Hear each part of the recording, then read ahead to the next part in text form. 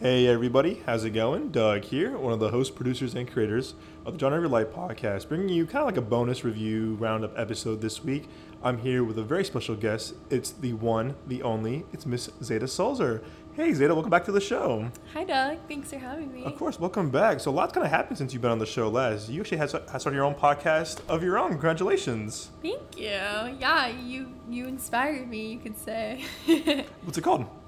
It's called Well-Read Woman. It's right now it's only on Spotify. I have 2 episodes out. We can probably put all that information in the bio. Of course. So again, welcome to the podcasting game. I'm really proud of you. I'm glad you started that kind of like your own kind of voice and your own kind of brand. You know, it's the podcast thing, when you get kind of like on the roll with it, you kind of get that little kind of just like not the itch, but just kind of just like that desire to do something, kind of like speak in like your either books or movies, whatever. So I'm very glad you joined the podcast game. We're very lucky to have you. Yeah.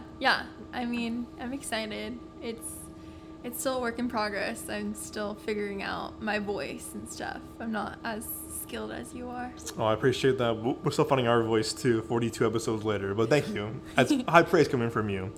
As always, guys, you can find the show on Spotify, Apple Podcasts, Google Podcasts, Amazon Music, YouTube. We also have a full audio show on our YouTube page, youtube.com/Midway Avenue Productions. Whether you're on YouTube, Spotify, Apple, Amazon, like, subscribe, hit that rate button, review. Please want to hear from you guys. Good or bad, negative, positive, neutral, whatever your feedback means the world to us. As always, guys, thank you so much for your ongoing support. Zayda, a lot has happened as well in the past couple of months we had you on. We saw a lot of movies together. Yeah. We saw a lot of things together, a lot of shows we watched together. Yeah. But the main reason we're on tonight's episode is that we are watching season 6 right now of Love is Blind on Netflix, a show that I love even more thanks to you. Yeah. A show at first I was kind of like, what is this show? But you got me hooked a couple years ago. I think it was season 3 when they were in Dallas, whatever. I love this show now. We're 5 episodes in, I want to say. I think we're on the very last episode. Or we have one more after. Yeah, I think we're on episode 5. Or do we start episode 6? I think we need to start episode 6. Okay, so we're still kind of... We've seen all the couples get engaged and they're finally like kind of doing their like honeymoon kind of thing. Yes, so we're right on the honeymoon for the couples that were, I guess, found each other in a way. How you feeling about the season overall so far? It's good. I think that we're just kind of like the shit show that happened last season, where there was only 2 people that got engaged. Yeah. Or 3 people that got engaged and 2 that lasted past like the tropical trip or whatever. Yep. They needed some ratings. They needed some couples. So 5 couples got engaged, and I pulled up all the different couples. I thought we could talk about them, but absolutely. I'm trying to think. Did anyone even get married last season? Yeah, Milton and... Oh, that's right.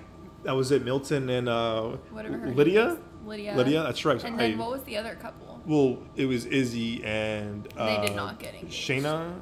Or they, yeah. Yeah, and then they left. Right? It was Shayna, right? Izzy and No, it wasn't. It was... Do some fact checking. Stacy. Sorry.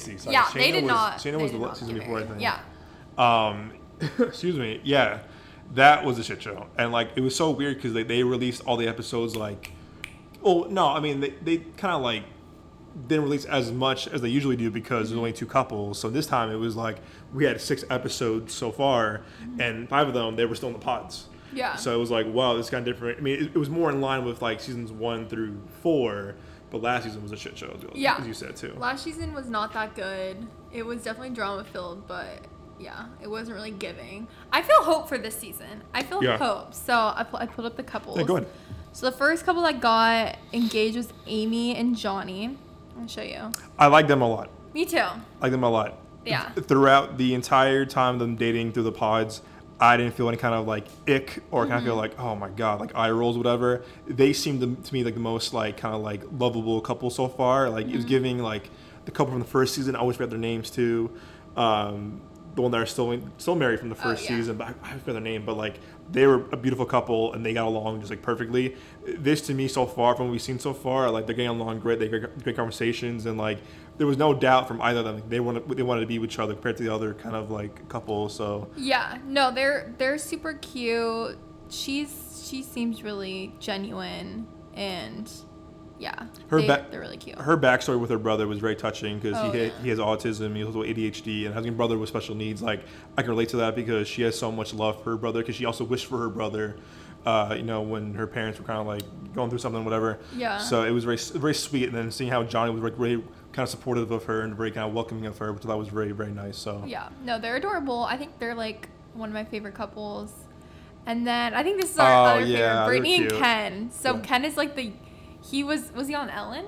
Is that what you said? He was on Kelly Clarkson. Oh, Kelly Clarkson. So 2 years ago, he was like on Kelly Clarkson because he was like the youngest principal in his school district. Ever. And so he's 25 now. So 2 years ago he would be 23, which is crazy. Crazy. Younger than me. And yeah, he's just like a little cute little like principal. And then Brittany is the Southern twang. And they're so cute too. Like, I don't know. Hopefully they last. They both have like the same faith and stuff, but they seem like very compatible. Yeah, I like them a lot too because they weren't introduced to like episode 3, and I was like, we still have more couples to kind of like unwrap and unravel. And them together was so cute. Like again, their faith was very they kind of bonded over to them. But also too, like he seemed very nice. Like in like the men's quarters, like he was very supportive. Like, yeah, man, you follow your heart, bro. Follow your heart, man. Do you? Like he was very kind of nice to everybody. And I don't know why I like this a lot, but I do like when the guys are nice to each other, as girls as well. But like once the guys get along together, I feel like with guys, it's a competition. They get very kind of like heated and right in the moment. But like with him and me, a few other guys, like he seemed very kind of calm, very kind of like, yeah, man, do you, man? Like, I support you, whatever. He seemed very sweet and very genuine. But their conversations were very cute too, and also too like him being a principal, I feel like he has a lot of patience, which is very kind of like props to him. But seeing what he's done so far and making history too, being a principal in a school district, is really impressive given his age, stuff like that. But also I thought she was very sweet. She also like wanted someone like she wanted someone like him. She wanted someone that was like very nurturing and very kind of docile and very kind of just like very soft spoken. And he's like that. So I love them too. It's kind of tied between the other couple as well, but they are very sweet together. And also, I like his voice a lot too. It's very calming and very welcoming. Yeah, I like these two couples the best, I think. And yeah, he's so sweet. He's adorable. Okay, Adie and Clay. This is where the drama comes in. Do you want to go first, or should I go first? Yeah, well, I think Adie is adorable. I think she's really cute. Yeah, she's totally cute. She seems super sweet and like really like knows herself. Yeah. And she first was kind of talking with Matthew. Ugh. And Matthew is, you guys have watched the show. I think like his first introduction, he was like leaving the pods, like when people weren't interesting him. Like he's just being like he's very strange. I think there might be something with that, like maybe he's just like socially awkward, but he kind of was hinting at that. Like I'm nervous. I get nervous around people. I'm not good at dating. And I mean, he said it's spot on, but also he had no Instagram. I'm like, come on, bro. Everyone has Instagram nowadays. Well, in your 30s. Come on. Why does he need an Instagram? He doesn't. He said he didn't want to be on the show to get famous. Yes, so. Someone said he should be on Mindhunter, not Love Is Blind. Which is kind of he funny. Definitely gave serial killer vibes, and I was surprised that because Adie was the only one that liked him. I'm pretty sure, and like, yeah, there's just some sus stuff going on with him. And so she ended up being with Clay. Yeah. And at first, Clay kind of gave like Playboy vibes. And, he was doing the... What you look like. Yeah. The shake. Yeah, the shake from season 2. Season 2. Season 2, Chicago. The shake was like, could I lift you up on my shoulders? Clay was kind of like, I can't move forward unless I know what you look like. And she was very like, straight up. She was like, that's not... You're on the wrong show. Yeah, that's not the experiment is. And then he kind of had to backtrack because he's like, oh, I kind of got told off. And I think he was maybe embarrassed. And that's why he reacted so, like, aggressively. And then he, like, kept being like, oh, I've never been to therapy, but, like, this is, like, his therapy. And, like, somehow he, like, changed his mind. And I don't know. They didn't really show the progression of how his mind was changed. But I think maybe because he realized he was going to, like, lose something good. But, Yeah, I don't know. I mean, I don't know. I don't know what will happen with them. He also was like, they said, "Oh, I had been to therapy," and I was like, "But you said you didn't go to therapy." I don't know. He was kind of changing his story a little bit, and I was like, "No." And to me, I don't know. It's also kind of giving a little bit of like, I got a vibe from what was Uche from season 5. Like I saw Uche kind of vibes in both Matthew and Clay. Where I was like, AD girl, you're better than this. You do not need to be with him. But also what AD said too. AD was saying that like, oh, like I could change him kind of thing, and I'm just like, oh, like, because she was saying that like the type of guy he goes for in the past is Clay basically, and he was definitely like he definitely seemed to be happy when he saw her. I think he was more happy to see her than she was to see him. You think? Personally, because come on, girl, was you working with like looking at her ass and stuff like that? But I just don't see them together long. I feel like he's gonna get bored easily, or she's gonna be like, I'm better than this. I'm not saying Matthew was better, not at all. No, I think she could have gone off without any of these guys. Yeah. But to me, she was saying like, I go for guys like Clay all the time. I would end up heartbroken. Yeah. You're kind of writing your own story right now. Your pattern. Yeah, he just seemed a little bit immature. Like for he was being full of himself. Like in his 30s, he was not giving like an adult man. No. Yeah, that'll be interesting, but yeah, Matthew was a fucking weirdo. Like, I'm sorry, like Matthew was giving like Michael Fassbender the killer vibes at times. I'm like, but why you so calculated, bro? Like this, you're weird. And I just, whenever he's on screen, I was like, oh no, get him off. And as a former Chicagoan, season 2, Love Is Blind embarrassed me because of how badly everyone acted. Like everyone was out of pocket in that season. And also too, everyone in season 2 of Love Is Blind. Sorry, spoiler, it's been 4 or 5 years now. None of them ended up with each other. All of them broke up. Yeah. After they're married. So like all of them was a shit show. So it was just like, it was really a toxic season. But Matthew was giving me that kind of vibe, as is Clay. But again, I could be proven wrong. I want to be. Yeah. All right, who's next? Chelsea and Jimmy. They showed Trevor too. That's funny. Yeah, because they kind of have like a little love triangle going on. So Chelsea was talking to Jimmy and then also talking to Trevor. And Trevor gifted her. We thought this was funny. Trevor gifted her. His dog's name's Chelsea, and so he's like, "Oh, here's my dog's collar." That was weird. That was a big collar too. Like, bro, how big's your dog? Just like everyone else gave like legit like flowers and like sentimental gifts or like whatever letters, and he's like, "Here, like my dog's collar." Here's my dog's collar, and that's why she didn't pick him. Obviously, she went with Jimmy, and Jimmy was with also talking to Jessica. That was sad. Is a single mom, and we love her, and.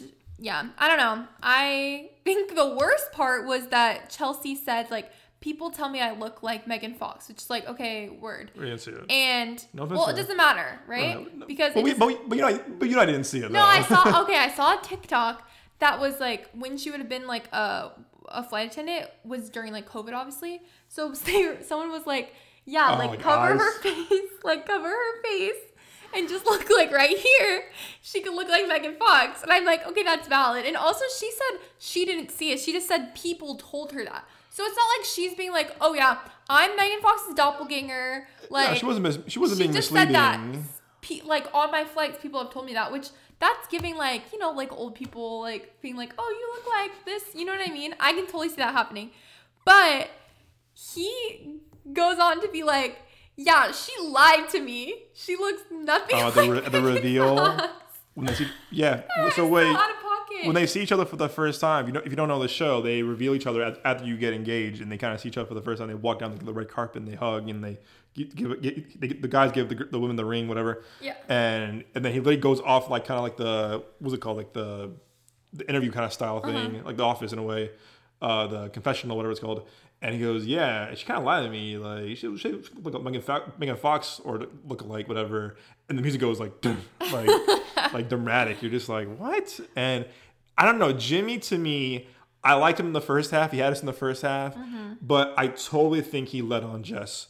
I think he led on Jess a lot. And also, too, Jess had a lot of baggage, but she has a lot. I mean, given her situation when, being a single mom when she was 17, her parents both at a jail. Yeah, and what does that have to do with it? No, I just feel like Jimmy was leading her on. Like, and then she was saying like, he was like, oh yeah, she laid a lot on me, but like, bro, but you were kind of like, no, I understand, I love you for who you are, blah blah blah. Yeah. To me, he was very like, he was leading her on, and I was like, bro, I liked you at first. I thought you kind of genuine with Jess, and then it was just like, the kid thing was it was a lot to put on me, whatever. And it's like, well, she was again. I mean, she's looking for love too.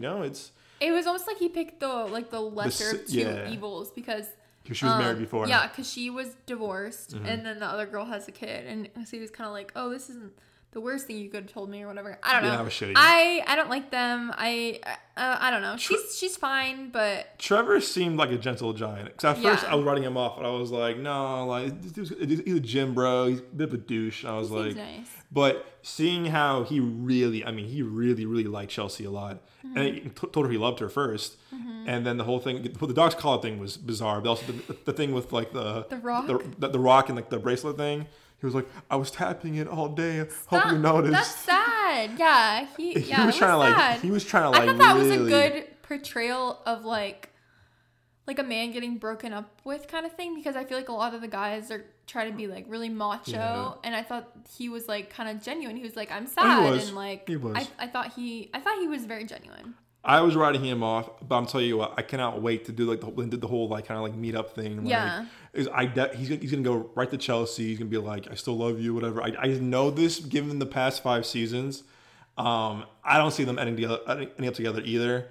And like, cause his confessional, his like thing, like when they're talking, whatever, his talking head, whatever, and then the Megan Fox remark too, like, I don't know. And then something else he said too. Remember, she was like, I don't want to hear that from my fiance. He said something weird, remember? And she was like, I don't want to hear that. Just that he just was like unsure. Like, she like was like, I like meant to you, I love you, like here's this letter, like whatever. And he didn't know. But like why she was mad is because that same day he turned around and said, I love you to Chelsea. Yes. And then she was like, well, you did know, because that day you said like you love someone. And he's like, no, I still hadn't made up my mind. But it's like, come on, why would you tell someone you love them if that wasn't the person you're gonna pick? But and the cringy thing too, remember he goes like, I can't wait to see Jess. Remember he said Jess the name first, and the music went dramatic again. He goes, oh, I mean Chelsea. She's gonna see that on TV. I love it. Yeah. That's so like, bro. What? The producers are so messy. Like they knew what they were doing by keeping that in. But the best part was when Jess did the big breakup speech, and she's like, "You're gonna choke when you see me." And then he told it to Chelsea when they're on honeymoon. He didn't even quote it right. He didn't say. What did he say? He was like, "Oh, I'm gonna choke on my food." No. He was like, "On my cough," something like that. Yeah, something like that. So like it wasn't even good. He didn't even say it. I wish he would have like said it verbatim. She said I was gonna choke. You're gonna choke. He goes, "You're gonna choke when you see me." I'm just telling you now. You're gonna rue the day. Yeah. So we're excited for that drama, but they're not gonna end together. I don't know. I don't think he's really into her. I think he's not. He really like. I think he legit picked her because she said she looked like Megan Fox, and that's she doesn't. shallow. And yeah. Okay, last couple, Jeremy and Laura. They were like the clean freaks. Their story was, they were also introduced pretty late. Not late, but like one of the last few episodes in the pods. And Laura seems sweet, but Jeremy, I don't know. Like, notice you, Henry, I love you, bro. This guy reminds me of you more of like in the looks and the glasses and the height. Personality-wise, you have way better personality, Henry. You know you do. But for some reason, like, I don't know, Jeremy seems just kind of like I don't know, like, I can't read him for some reason.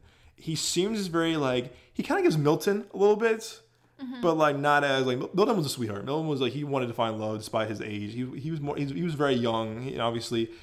Jeremy's, like, 31, I want to say, maybe, like, early 30s. I don't know his vibe. I remember you said something interesting, too, like, he wanted, like, to me, like, he had more of a sexual desire for, was it Sarah Ann, is that her name? Yeah. And that boy, he had more like a romantic thing with Laura. He was kind of like being more like flirty and like kind of like, like more like, like sexual with the other girl he was talking to.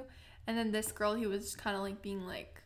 a safe option, I guess. Yeah. But Yeah, I don't know. I don't really have a good read on them. Their conversation was interesting too, with how like how she was saying like, oh yeah, like my family doesn't have Christmas really anymore. My brother refuses to come home, and he was saying, well, I want that. I want like a family Christmas. That was cute. And I could tell she wanted that too, but I think she also was kind of like, well, you hear what I'm saying though? Like I don't have that in my family. Like my family isn't like that. And I don't know. That to me was confusing because I was like, wait, you don't have that, but do you want it? Because he was very big on like, I want like cousins. I want like a house and a fire pit. I think she was into that.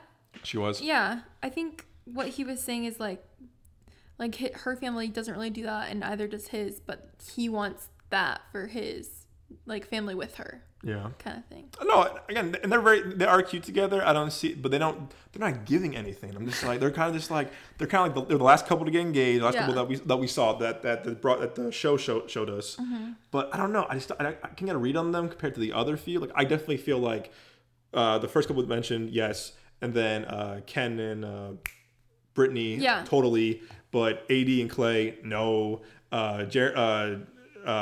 Jeremy and no, not Jeremy. And the names were so. Chelsea and Jimmy, hell no. And then it was Jeremy and Laura.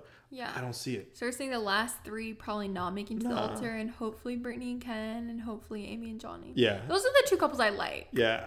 I like AD. I don't know if I really like Clay. I like AD a lot. I just feel like AD's gonna be like, no, fuck this dude. This dude's a playboy. He's a bit of a fuckboy. Yeah. And again, we don't know the guys. Obviously, this is all TV. But like to me, just like. I know guys like Jeremy. I know guys like AD, Clay. Just like, come on now, like, or I know like Jimmy too. Just like, they're not confident. Oh, they act confident, but like they're just the thing with AD too is just like when he's like, oh, like, the thing was like, what you look like, whatever. I was like, come on, dude, like respect the rules, homie. Like, yeah, Clay said that. Yeah, Clay said that, and I know AD seems like a sweetheart. I don't want her heart to get broken, but yeah, again, she should have been better off without either guy, but I get it. She definitely wanted to find love. What I say? We'll see. Go ahead. No, I mean, I also think that a lot of those guys wanted Chelsea for her miles, her flights, because she's a flight attendant, and if you're working a flight attendant, you're working airlines, you basically get free flights for life. I damn well know some of the guys were like, oh damn, free flights for life. Let's go. Let's get it. Come on now, guys. Like, get a travel credit card. Earn your points that way, do the respectable way. But I'm looking forward to seeing the rest of this season. Yeah. I'm looking forward to seeing this Phoenix Scottsdale season, whenever that might happen, because I'm like, oh yeah, we know that place. That's what you want. That's not confirmed. I know. I have hope though. Like if you're going to Charlotte, North Carolina, they're definitely going to Phoenix. So you know how they have like their own wine, Love is Wine. Yeah. So they made like the TV show made a like a commercial basically with like old people from Love is Blind. So like Micah and like Bartice. Ew. And like just I think I can't remember his name. There's like a bunch of people in it, right? And it sounded like it was like gonna be like all stars. And so it confused a lot of people because even some of my friends are like, yeah, is this an all-star season? I'm like, no, all-stars can't happen. Quarter quell. Hunger Games quarter quell. But the whole thing with Love is Blind is that like you don't have any prior knowledge about the person. So if they're all stars, it wouldn't work. True. Because they would like know who they are. They would know what they look like. Like if you even seen like any, like I'd be surprised if you're on the 6th season of the show and you hadn't seen any of the prior seasons. Because like Clay said that he'd never seen the show. Cap. And I find that very hard to believe. Just that there would be so much content that you could watch and like. Like, I don't know. I feel like it's kind of like preparing yourself to, like, see what you're going to get into. The show is, like, everyone's talking about it every season, and it gets more and more ratings, gets more and more juicier. No way he's like, I didn't see the show. Didn't it win an Emmy? Or was it just nominated? I think it was not. I don't know, actually. Good question. I think it was nominated. Let's check right now. I think. It was definitely nominated. I don't know if it won. Let's see. I mean, it came really big when you started watching it. I feel like when we first started dating. Well, I watched it. 5 nominations. And it didn't win? No, I didn't win anything. But it's been nominated every year it's been on, basically. I watched it the first season it came out. That was. I mean, when you showed me the third season, I went back and watched the first two seasons, and the Chicago one was just cringe. The first one was cringe too because the guy who was bisexual didn't tell his fiance that he was bisexual, and then they're fighting at the pool. He goes, "Man, fuck a ring," and he throws the ring in the pool, and then she slaps him. I was like, oh, Jesus. And then the season 2 one was, oh my god, everything about that was cringe, and Shake was just a fucking weirdo. I think season 3 was one of the best because that has Bartiz. No, does that have the couple I love? Yeah, I didn't care for them because Homeboy was a bit of a instigator, and I was like, bro, like you're kind of being a coward right now. When like they were going after Homeboy, that one likes Cole, he was like, yeah, dude, like, bro, stay in your lane. That to me, that was a bit of a pussy move. I'm not gonna lie, and I was like, dude, like you're instigating right now. Stay in your lane. I don't like when people do that. And for guys who do that too, like, dude, this is more of a what the girls were saying about him. You're just want to be involved. Stay in your lane, homie. But they're still together. Yes, I think they're having a baby. Yeah. What? Why can't I remember her name? Alexa and Cowboy Boy. Yeah.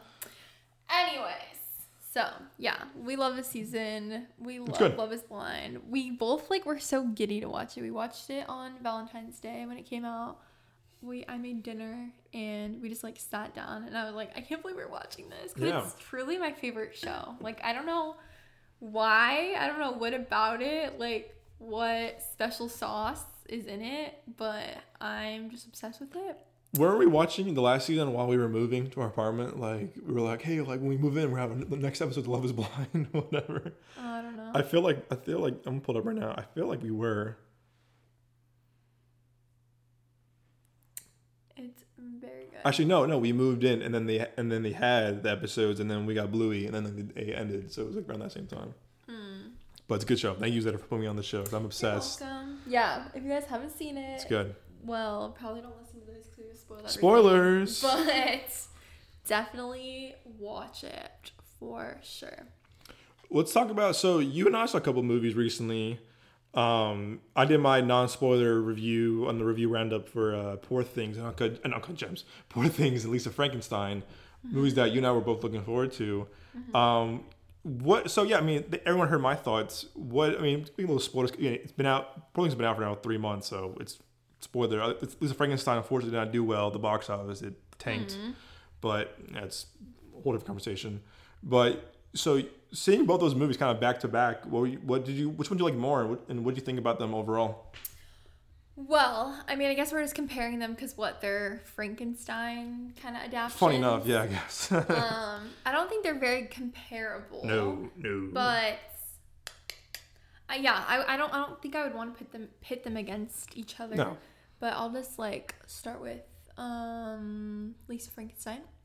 I really liked it. I thought it was a fun girly pop movie. Just silly, the stakes, they were high stakes, but because people were dying, but it wasn't not serious. It was kind of, it wasn't graphic.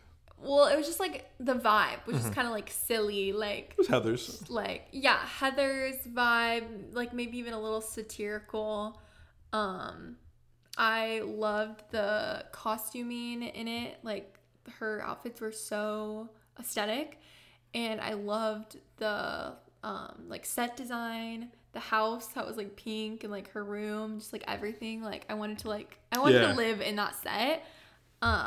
I loved how she was just kind of the outcast, kind of emo. Because at first it almost seemed there was something weird with her. She was the Frankenstein. Because in the beginning she was just kind of she didn't really talk a lot, and she was just very solemn and weird. And I don't know. I liked it. I liked how it wasn't they didn't change her. She was an emo weird girl, but she didn't become a hot girl. You know what I mean? It was kind of a good outcast funky movie.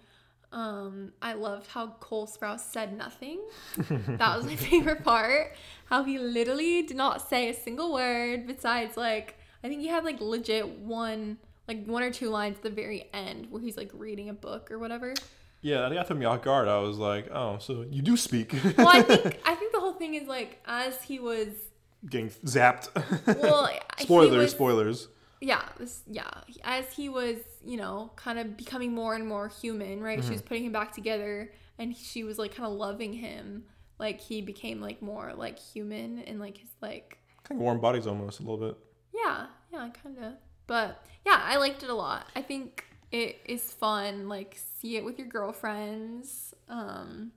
I think if you liked like Jennifer's Body, you would like it too. But I think also if you liked, I'm trying to think.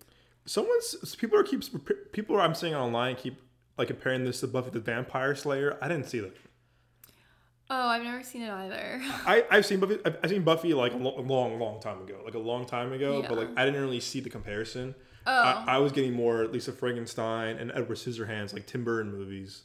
Yeah. I didn't see the comparison between Buffy the Vampire Slayer. I was like, yeah, I don't see it. I see more Jennifer's Body, like a little bit more watered down compared to like Buffy the Vampire Slayer. I was like, yeah, I don't see it. Yeah, it's more like, because she is like the one, helping kill people, but it's like more like fun and flirty. Like it's not like Jennifer's Body where she's kind of scary. More scary and also more, I guess, graphic because it's a rated R and this was PG-13, but they pushed the PG-13 kind of rating as much as they can. I feel like at times. The music was good. Yeah, music was good, and what I told on my review too is that it is a movie that didn't rely heavy on nostalgia. Yeah. Because this could have been like, look at my outfit, look at the Dairy Queen from '80s, the mall we're at. Like, I feel like a lot of shows or a lot of movies rely on that nostalgia so much now. We're just like, we get it, we know we're in the '80s. What's the make it different? Because like I think Stranger Things happened, everyone's like, okay, nostalgia, let's do that. Let's do it. Let's do these movies. It's like, okay, like. Yeah. No. Yeah. I think it felt like it did feel like it was the '80s, but also felt current. Like it felt relatable. For sure. Like Feel modern. Yeah. And what's that actress's name?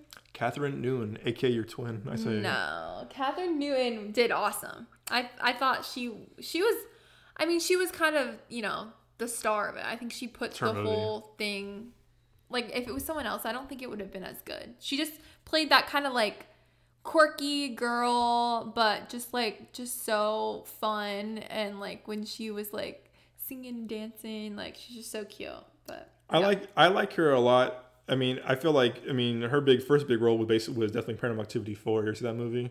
I remember seeing that in high school with some friends, and like she kind of got like a little bit of act for horror, but also again she's on top like Lady Bird and Three Billboards, Blockers. I love so much, and she was great in Freaky. I love that movie. That movie to me is very underrated.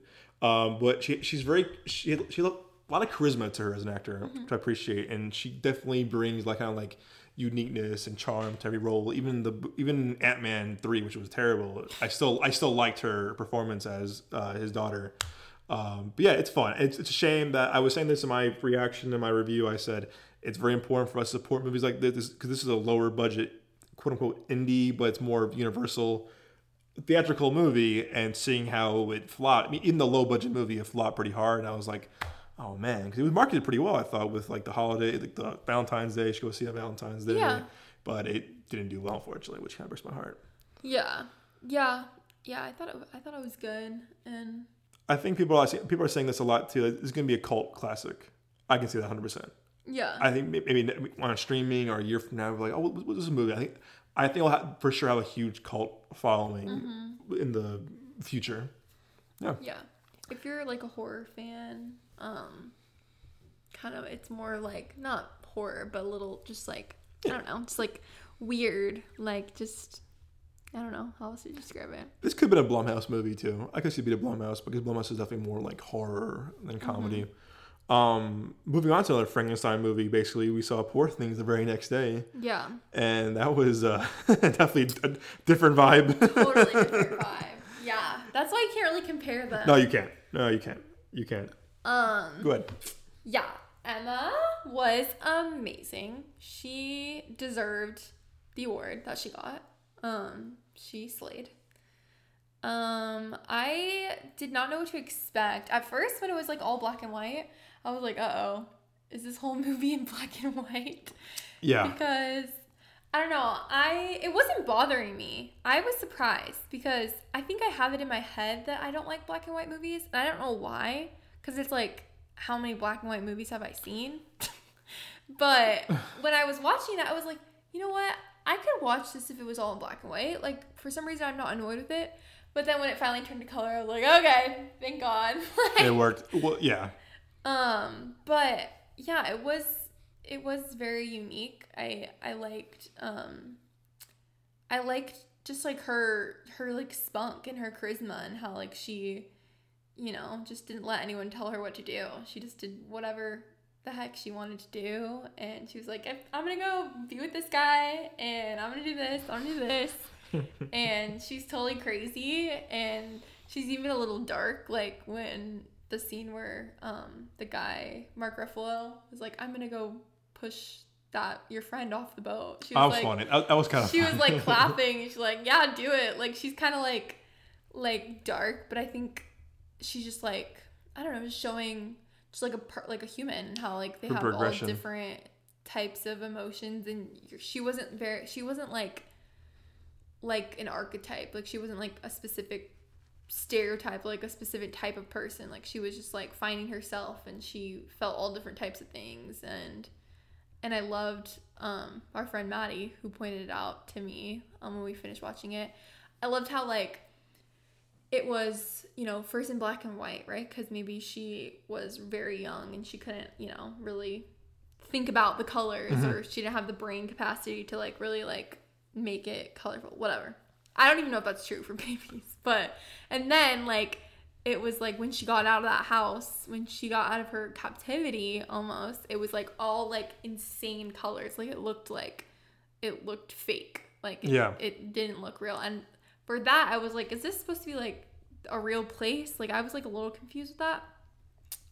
And then like the more on it kind of got like just the saturation kind of turned down, and it was kind of like basically like looked like what like our everyday life looked like. And it was just kind of like how her brain matured, and how like when she was very young, like everything looked like so bright and beautiful and crazy, and then it kind of just like leveled out with the older she got. And I thought that like visual representation of her growth was like really cool. Yeah. I thought it felt like a little bit long when she was about to marry her man, and then her body's like husband came in or whatever, which is like also her dad, because her brain is the baby, and that's where it got all confusing. Yeah. And I was like, oh my God, like how much more can she do? Because like a little part of me was like, why can't she just marry the guy? But then I'm like, I don't think that's what it was about. I think it was like about like finding herself and like living on her own terms. Like, she was brought back to life even though she didn't want to be, but she like decided like she does want this life, and she like became a doctor, and I don't know. It was good. I really liked it. I think I gave it a 4 out of 5. I would watch it again, maybe like not soon, because it was kind of long. It was 2.5 hours. If you felt at the end, you're kind of like, okay, let's get on with it, guys. Where we're going with this. Yeah. Yeah. You said it spot on. I thought it's a movie that I would give it. I mean, out of 5, I would do it 3.5. I still liked it a lot because the trailers didn't sell me. I was like, I don't want to see this, but it wasn't until like really? Yeah, for some reason I saw the trailers all the time, and I was like, it's not selling me. Also, I didn't really care for the last one he did, The Favorite. The Favorite's fine. I haven't seen it. It's filmed real well, but I remember watching it when I was in London, and I was like, okay, this is like, it was a little too overhyped for me when I saw it. I was like, okay, it's good, but it's not great. And it was kind of weird. I mean, this guy Yorgos Lanthimos has a very weird resume of like movies, like a movie called The Lobster everyone loves, where like basically if you don't hit this, you're gonna turn into a creature. I heard if you don't fall in love, I'm pretty sure, then you turn into like an animal that you have like picked out. that is like an indie like it's A24 cult classic. Like, people like are obsessed. People love that movie, yeah. And I think I've watched the whole thing on TikTok. Like, you know, like those where you get sucked in and you're like part 54. And yeah, like, where's part 55? Like, I haven't sat down and watched it, but you're gonna make enemies with that. People love The Lobster. I've never seen it before. I haven't seen it before, but like I remember when it came out, I was like, "What?" And I remember it's the same guy as Poor Things. Yep, Yorgos Lanthimos. Yeah, that makes sense to me. I feel like the vibe feels similar. I think it came out like, I think it came out like my senior year of high school, and people were talking about it, and I was like, "What?" I'm like, again. back then too, my taste was definitely more like Captain America, like more like mainstream movies. So now after college, definitely like I used to love indie movies too, like smaller movies as well. But like I was like, what is this? What the heck? But I will watch it now, given that like, I've seen 2 of his movies, and they did one with like Killing of a Sacred Deer or something like that. But like, what people are saying that his movies are an acquired taste. Yeah, like either you hate them or you love them. Like, I mean, I thought Poor Things, you can like it as well. Like, I haven't seen like people saying that they hate Poor Things. Well, not yet. Yeah, I think it was digestible. I don't think it was like maybe as out there as like a premise of like The Lobster, but I think it's a lot of sex. Oh yeah, I guess that maybe might turn people off. Yes, there is a lot of graphic sex, and she like becomes like a sex worker, which I thought that was kind of cool how they like normalized it, and it was kind of like, well, she needed money and she likes to have sex. I thought it was a good like portrayal of like female sexuality too, because it wasn't like taboo. It was just like, oh, I feel good when I do this, like her like exploring herself. I thought that was cool, because usually like, you know, it's okay for men's sexuality to be like very mainstream, but when female, it's kind of like taboo. So I thought that was a good portrayal of that. I know you didn't love him, but I thought Mark Ruffalo was good in it. Yeah, I said in my review of the movie, I was saying that like I mean he was okay. Is he best actor worthy? No, I saw a lot of better performances last year than his. Was that for supporting? Yeah, sorry, best supporting actor. Yeah. He's not gonna win. It's gonna be either probably it's gonna be Downey Jr. for Oppenheimer. He's winning everything right now. Yeah, well, Oppenheimer has won enough, hasn't it? Well, no, well, I want you to see Oppenheimer because you bring up a good point with the black and white stuff. I'm not a black and white film go either. I'm like, I think now it's very tacky, more like oh, look at me, I'm shooting in black and white. It's like it's very like pretentious as a filmmaker. But I think what Poor Things did well, as did Oppenheimer, is that they use the black and white for a certain reason, like you said, like how like it's intro, like her story is black and white, and then with Oppenheimer, it's kind of a spoiler, not really. The scenes were in the future and like that aren't taking place in present whatever they're talking, are in black and white, and the scenes that are taking place like during the whole like making of the bomb, Oppenheimer's kind of rise to fame, whatever. Those are all in color, but when they kind of shoot to like the 40s, like or whatever it is, during the whole like the thing with Downey Jr.'s character, whatever, those are all black and white. Like, cool, because it could have been like, oh, the last stuff is black and white, the new stuff's gonna be in color, but it was reversed.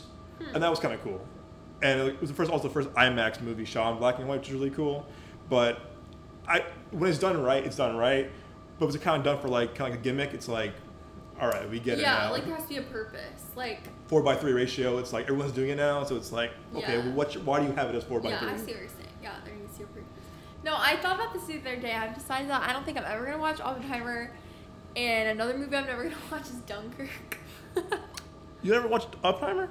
I think it's on Peacock. We should watch it. It's I don't know. It's That's good. Giving like, I don't know. Like Lisa Frankenstein, that's for the girls. Like those movies like Oppenheimer, Dunkirk, like those are giving like not for the girls.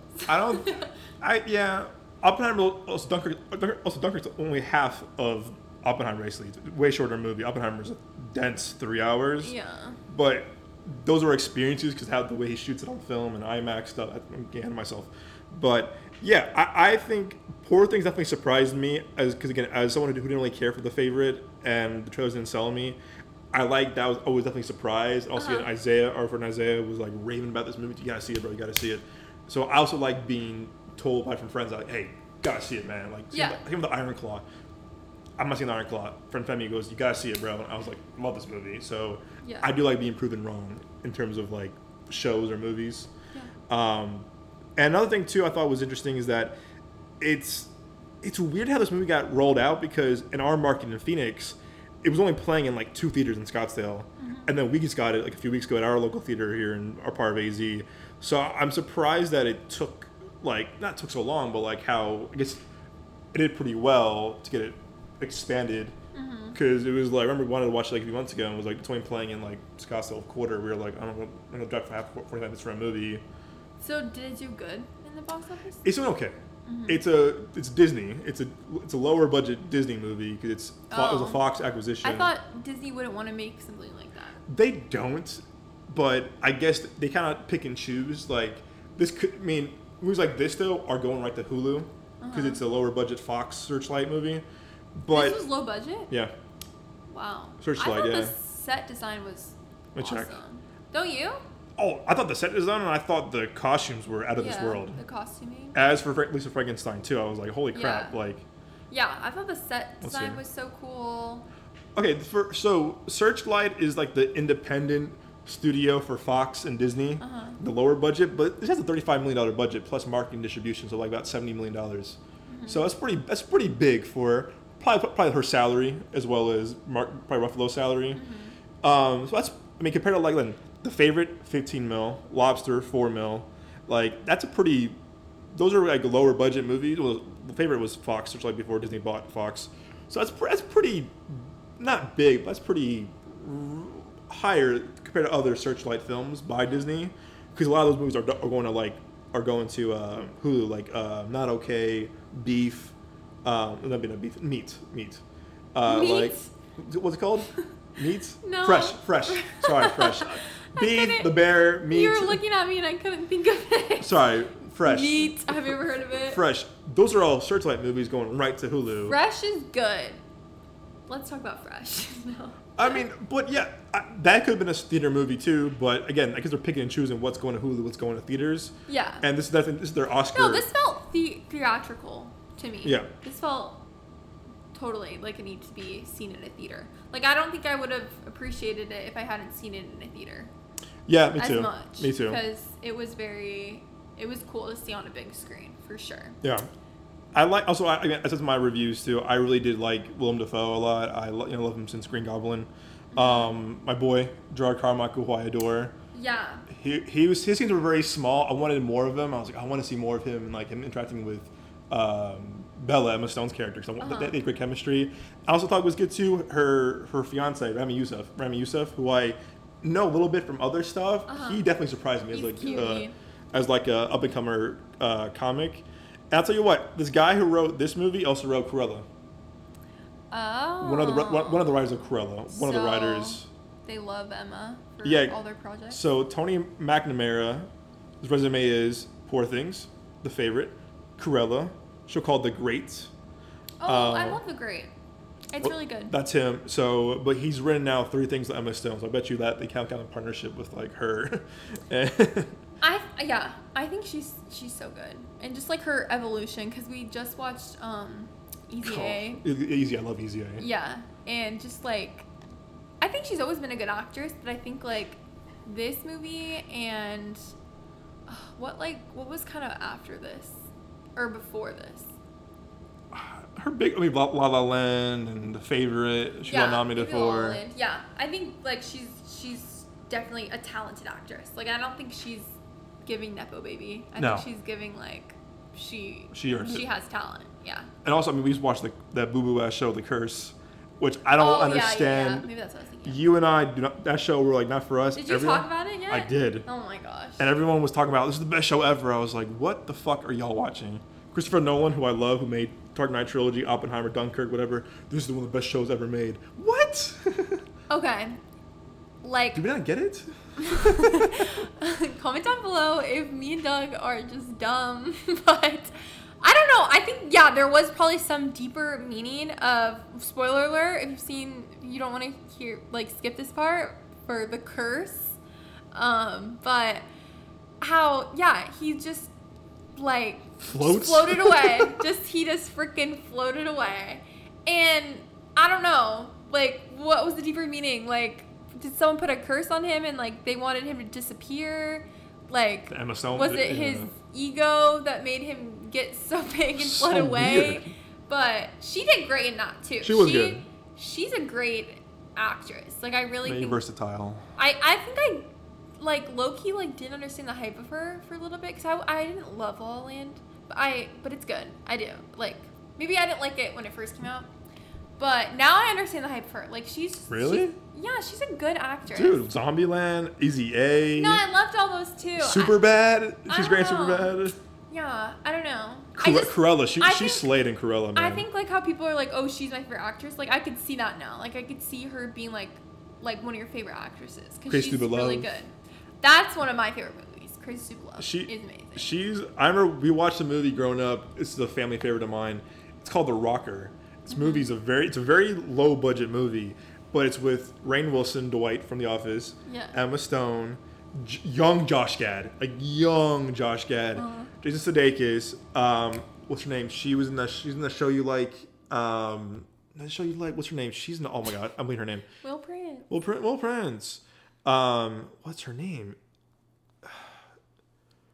Christina Applegate. Oh. It's a very low budget movie, but it's about the kind of these kind of like teenagers. They're in a rock band, and like Josh Gad's uncle is Rainn Wilson. He's once a has-been rocker, and they kind of like bring him in his band or whatever. They kind of blow it off. But as a kid, I was like, oh, it's the girl from Superbad. But it's funny seeing her like from her to then to now. And your point, she has a great resume of stuff. I still think she got an Oscar now for Cruella because she slayed in Cruella. She was so good in Cruella. Yeah, we have to rewatch it. It's so good. But yeah, I think she was the best part of The Curse. And even though he was weird, Benny Safdie, who I love too from Safdie Brothers, he's weird. He's weird, but if you know his stuff, it's all weird stuff. Yeah. But to me, and we like weird. Like don't get me wrong, we were in it. We were watching The Curse, and we were like, yeah, this is good. Like this is great, and we were excited for how it was gonna end. And then she wakes up, and he's floating on the ceiling, and we're just like, okay, and then he just floats and floats and floats away, and it was so disappointing. It made no sense. Like it was so freaking disappointing. Like I can't even rate it because I'm still angry about it. I think I'd give it like a 5 out of 10, just because I thought again they had us in the first half, and I love the Safdie brothers and I love their their weird style of stuff, but I don't know. It was just from A24. It was a little too weird for me. Where I was like, yeah. And I know you and your family watched the one with the rehearsal with him. Yeah. I'm not a Nathan Fielder fan. He's just weird to me. I understand him. He's funny. He's weird, and I like that. He's weird. But yeah, this wasn't like that at all. The rehearsal is more like, I don't know. He like tries to like purposely make people uncomfortable. Yeah. Like he's just kind of like, he's very like method actor kind of vibe. Like that's his show called Nathan For You on Paramount or Comedy Central, whatever. It's the same kind of vibe as the rehearsal. It's like that kind of dry humor. Like, okay, man, you're just weird, and it's like you're supposed to react to like how uncomfortable it is. And this show, The Curse, was uncomfortable too. But after a while, I was kind of like, okay, where are we going with this, guys? Like, and it felt unfinished because it's like it really did. They didn't wrap anything up really, like how Benny's character was like an alcoholic and he maybe like killed his wife, and how he like the whole weird episode where he like woke up with the cars and like the kids, that was weird. Just a lot of it, it was weird. It was not. It could have been better. It's such a good idea. It was the HGTV thing. Yeah, it's giving like when it has such a good idea, like the first Purge. Like the idea of it was so good. The Purge one or the first Purge. The Purge one. Okay, yeah. So like called the first. The idea of I like that the movie. Purge, like how it was just such a good idea, and like they didn't execute it well enough until they did Purge Anarchy, in my humble opinion. But with this, it was such a good idea, like kind of like a horror-esque vibe of like a reality TV show, and how they're kind of like colonizer-y, and like how they're like the white savior basically, complex, from California, and that could still be done. Like I want to see some type of like a horror element to a reality TV show. Like I don't know. There still could be something there, but alas. Yeah, I honestly do season 2. I'd probably be like, I might be intrigued by it, but I don't want it. I probably wouldn't want to watch it like out of my way. But okay, wait, season 2, I'm kind of like, I think they couldn't do. I don't think they could. They shouldn't. Because like she's raising her kid on their own, and like he's gonna float there's down. no way. He's there's no way to dead. explain. Spoilers. Like, I don't know. It made no sense. And when I was hearing like Christopher Nolan have a Q&A with these guys, like I was like, bro, what? Like, are we just not getting it? Yeah, we didn't like Beau's Afraid. People love Beau's Afraid. Oh yeah, I can't. It's like, that one shut makes me up. physically sick. Yeah, A24 to me, I think in my Iron Claw review was that to me A24 has not been like as consistent as it used to be for me. Like Uncut Gems, Lady Bird, Good Time, Disaster Artist, and then now it's been like Beau's Afraid, The Curse. So I don't know, like all the movies I've seen recently, A24, I was like, yeah, it's not hidden, bro. Like it's not the same. Yeah. The same kind of vibe. It's just like, okay, like it's there, but are you delivering things good for me? Delivering quality content the way you were before? Personally, no. But again, that's just me. That's just me. That's just me. Want to do our one-on-ones? Would you like to? Sure. Yeah. Anything else we want to talk about on this fine episode, my guest? So what? One show, one movie? We do, yeah, Phil, if you're a first-time listener, we do a thing called One-on-Ones made by the great Joel Kindlin. We do one recommendation. For One-on-Ones are one show recommendation and one movie recommendation that we feel is a very underrated show or underappreciated movie. So, Zayda, you are a guest. Oh, that's what it is? It's underappreciated? Underrated, yeah. But you can pick anything. You can pick anything. I picked some stuff recently, like, oh yeah, I picked Babylon. Like, it was great, but it was not like, it's a recent movie. Okay.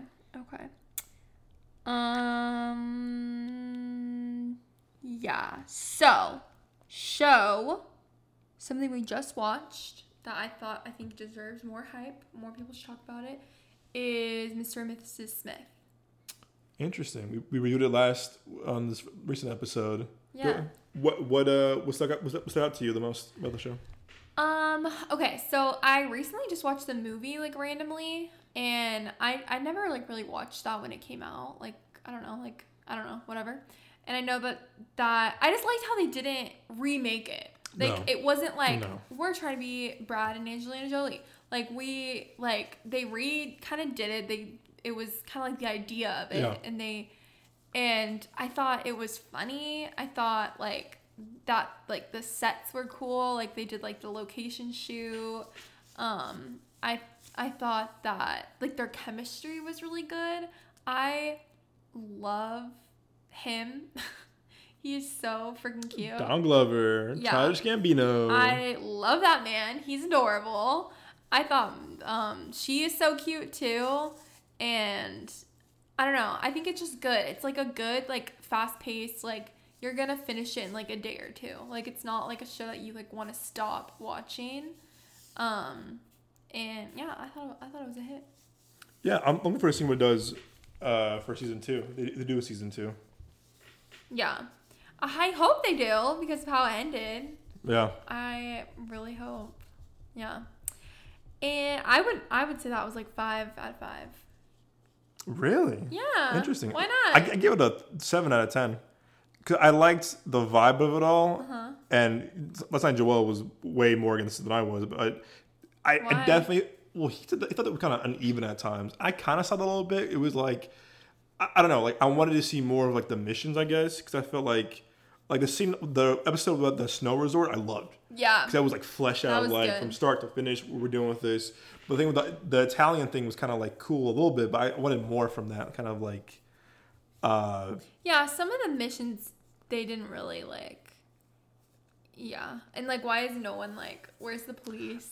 and what Joel brought up too, he's saying that like they're in New York City, like someone be like, yeah, what are y'all doing? Put it on TikTok, or like they'd be really discreetly about their stuff, and they're pretty open about a lot of their things. But I like the last episode, even though like the whole season wasn't really like the original. I liked how the last episode was reminiscent of the original. 100%. I thought that was so like, I don't know, I really liked it. I thought the writing is really good. It's funny.